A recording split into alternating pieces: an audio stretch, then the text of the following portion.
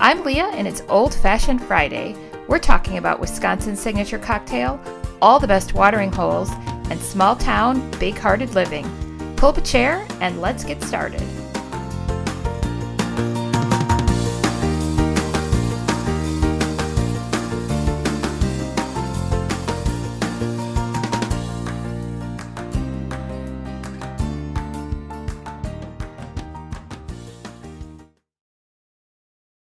Hey, it's Leah. This is another episode of Old Fashioned Friday. Welcome and thank you for joining me. What is Old Fashioned Friday anyway, you wonder? Well, out of a little bit of coincidence and a little bit of frustration a few years ago, I was really missing being able to go out, sitting in a bar or sitting in a restaurant, taking our time enjoying a meal, and not just doing takeout, as we've been told is somehow best for us. I was frustrated with all of that and missing having it old-fashioned out with friends. So one Friday night, I hit live on my Facebook page and started making a drink. I shared it with a few friends and started talking about the history of old fashions, the tales and stories behind them, and just kind of kept doing that on and off for the last 2 years. Finally decided maybe if people other than my handful of Facebook friends might find this interesting. I'm hoping that's you. And so we're making a podcast. We're in season 2 already. I can't even believe it. So thanks for joining me. I like to talk a little bit about the craft of bartending, interesting old-fashioned recipes, and other types of cocktail recipes. I like to share about our small town, our community here, the importance of friendship, fellowship, sharing food and drink around a big table, making connections with other people. That's what I'm all about. So if you found your way here, I'm so glad you did. And let's get started.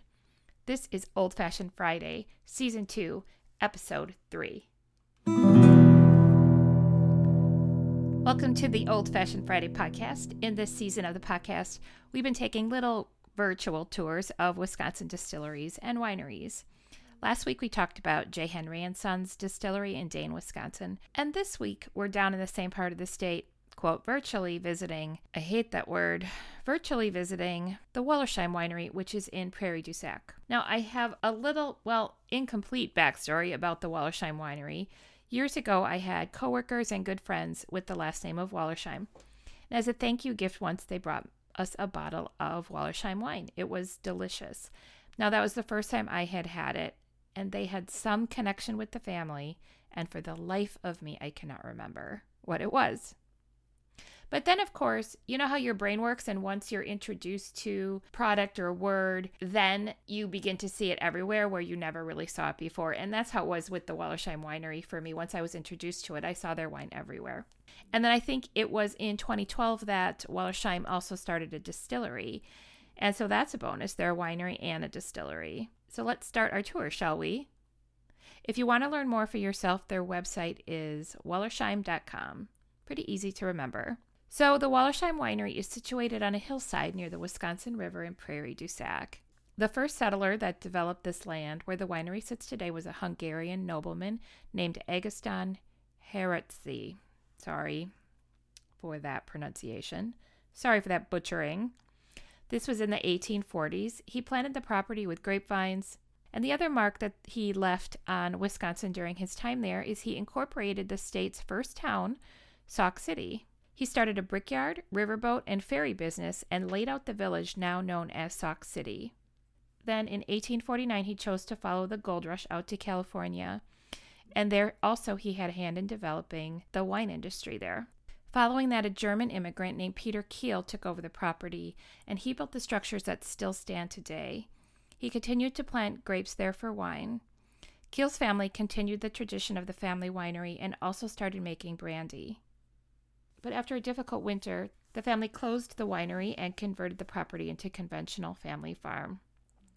Well, and then Prohibition happens, and the family sold off what was the remaining wine. The leftover barrels were used as firewood. The Kiel family continued to farm the property for a few generations, and after that, in 1972, they sold to Robert and Joanne Wallersheim. They restored it to a working winery, planted more grapevines, brought in more oak barrels, and converted an old carriage house into a store. And today the Wallersheim children continue the legacy of making distinctive regional wines on the slopes of Sugarloaf Bluff. Now, if you're ready to venture to Prairie du Sac and tour the winery and distillery, they are open to that. The winery's open daily in the afternoons, as is the distillery. They also have a bistro that's open daily from noon to 3. I think Dane County has some mask mandates still going on, so you want to be aware of that before you travel. They're open to visits. They're open for group tours. Here's what they have to say about their bistro. The Wallersheim Bistro started a long time ago around the family dinner table. Many hours spent cooking and enjoying family meals together with a few glasses of Wallersheim wine led to discussions of opening some form of restaurant on the site. It took many years for the bistro to be brought to fruition. And the location of the bistro is on the main level of the vintage winery, which was originally used as the carriage house in the 1800s. So they say in the spring of 2019, plans were drawn up and construction began on their full-scale commercial kitchen adjacent to their wine production area. The bistro was officially open for service in October 2019. All the food at the bistro is made from scratch with locally sourced ingredients. It's a truly unique experience to enjoy a glass of wine, a cocktail, and a French baguette, all in the location where it was made in a beautiful and historic setting. That sounds wonderful. So they're open noon to 3 most days. I think we're going to have to venture down and give that a try. So let's talk about their distillery. Now, Jacob Keel was actually distilling brandy back in the 1800s. The brandy was used to fortify the wine. Many years later, the Wallersheims were ready to resume brandy distillation at the winery, but due to regulations after Prohibition, Wisconsin wineries were not allowed to distill. But the state law changed in 2009 and wineries were allowed to start distilling again. Brandy was a natural fit as Wallersheim's first distilled product. Their first branch of brandy was released in 2013 and sold out in a matter of weeks. If you can oblige me for 1 minute while I talk about my day job. Are you tired of missed deadlines, back and forth emails, scope creep with your creative projects that go over time and over budget? Well, so am I. I'm tired of it too. That's why, as Deer Mountain Media, I offer day-long design summits. I've got a method that completes your branding package, logo, copywriting project, or even a website start to finish in 1 day. One fixed price covers your pre-consultation, your 1-day summit, plus I don't just leave you alone with your deliverables. You receive customized training, reminder emails, and videos to help you utilize your new website, style suite, or marketing plan. You actually know how to use them. Want to give it a try for your next project? Reach out to me at deermountainmedia.com and mention that you heard it on the podcast. My schedule fills up quickly, so be sure to contact me soon. Now, the recipe that we're going to be going through today is from the Wallersheim website, and it is a Wisconsin brandy old-fashioned with their press house brandy.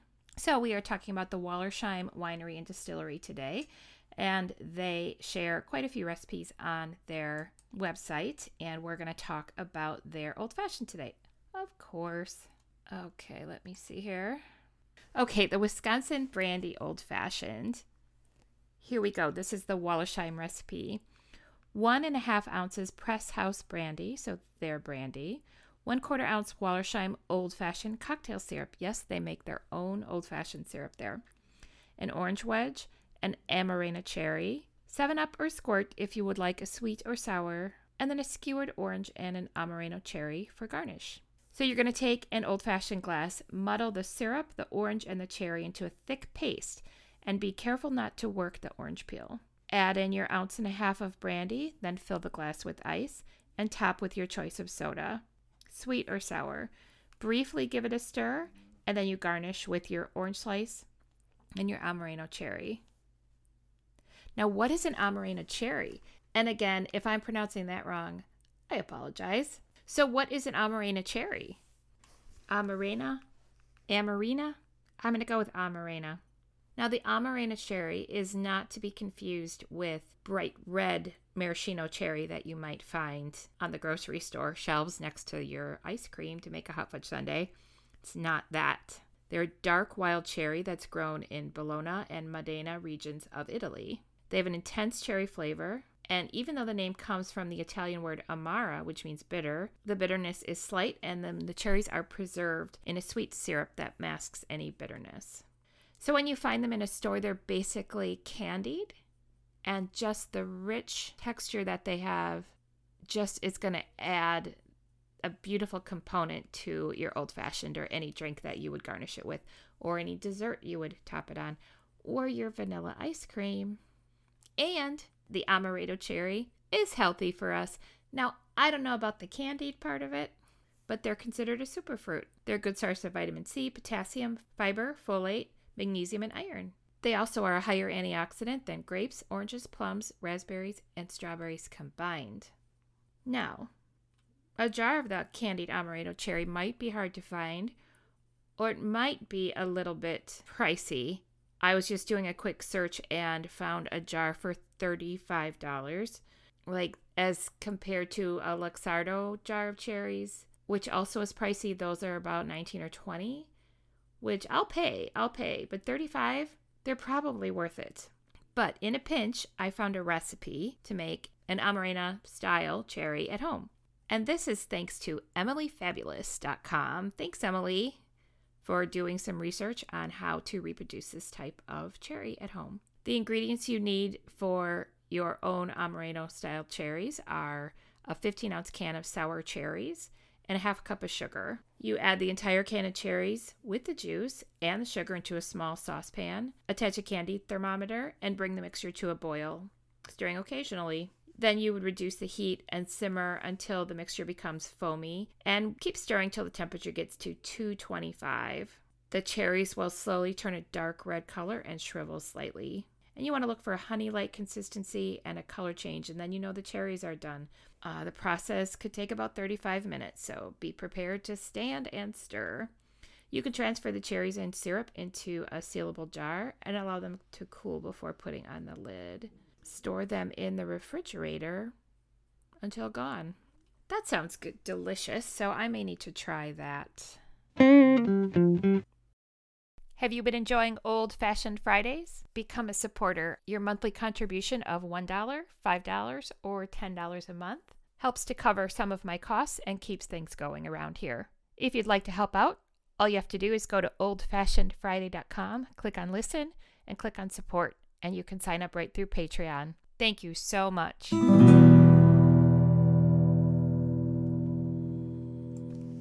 So I had 2 different experiences this week, both similar, that I wanted to share with you. So last week I was at a mixer type of event, kind of a professional setting, and was being introduced to someone. You know, I reach out my hand, "Hi, I'm Leah," and they're like, "You look familiar to me." And it turns out that this person had already, unbeknownst to me, found me online. Thank goodness what they found was favorable and a good impression. It was just kind of an interesting way to meet someone. I think so often we have interactions online and they never correlate into anything in real life in person. So that was just fascinating to me. I think sometimes it's so easy to be anonymous online whenever you see someone commenting or posting or whatever, and there's a person behind it. And then when you meet them in real life, it's like, do they line up with who they present them to be online? Or sometimes I think online it's easy to be like extra mean or boisterous or like not who you really are. And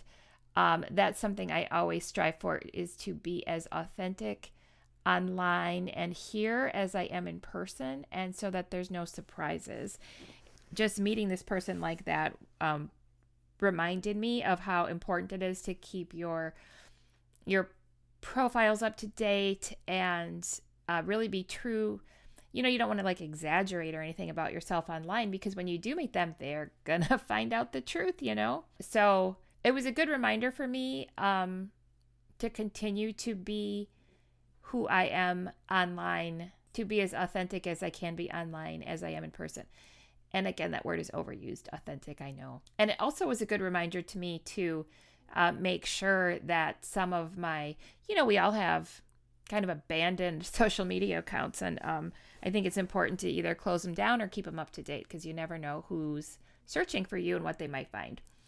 And then the other situation that I ran into, I was sending an email inquiring about about someone's business on the other side of the state. And while as far as keeping things up to date, I have links and my email signature to a blog that I wrote, and I have not given any attention to that blog in a couple years, I would say, but the link is still on the bottom of my the link is still in my email signature.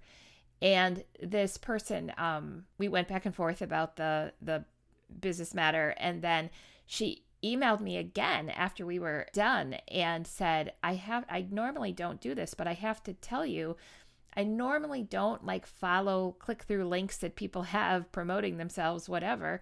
But she said, I did, and I read your blog. It was very encouraging to me and what she needed to hear, in that moment on that day. I just thought that was really fascinating. Again, a reminder that I need to do better at keeping my online presence everywhere current. And probably that's another place that needs some attention again. But it was just really interesting to me how this really random connection, and that's an area in her life that she was really feeling depleted in one day. That's something that I had written 2, 3, 4, 5 years ago came around to encourage her. And that was an encouragement to me, maybe an encouragement to start writing again and maybe pay some more attention into that blog. But just a lesson that I learned this week, that you might think no one's paying attention. You might think no one's listening or noticing you. You might think you're anonymous online, but we're not. We're all real people, and we need to be natural and straightforward and forthcoming in person. And it's just as important for your character to follow through who you are. Your character should follow through with who you are online as well. Just a little life lesson. Bet you didn't sign up for that today, huh? So, your assignment this week, besides making some Amarena cherries at home and besides picking up a bottle of Wallersheim Brandy and making a lovely Wisconsin Brandy Old Fashioned with it, you have an additional assignment of making a list of all your social media accounts, maybe Googling yourself. That might be scary. And see where you show up online, see what you look like. Update it, clean it up. If there's anything that you might be embarrassed about, what you said or how you presented something or how you commented back on something, it's okay to delete it. Just clean it up. Take an assessment of who you are, what your character is, and see if that lines up online. I know that's what I need to do this week. So that's it for this week's episode of Old Fashioned Friday. If you end up going and visiting the Wallersheim Winery and Distillery, let me know. And as soon as I get down there, I will talk about it again as well. That French baguette sounds pretty good about now. So have a great weekend, and I hope you join me again next week for another episode of Old Fashioned Friday.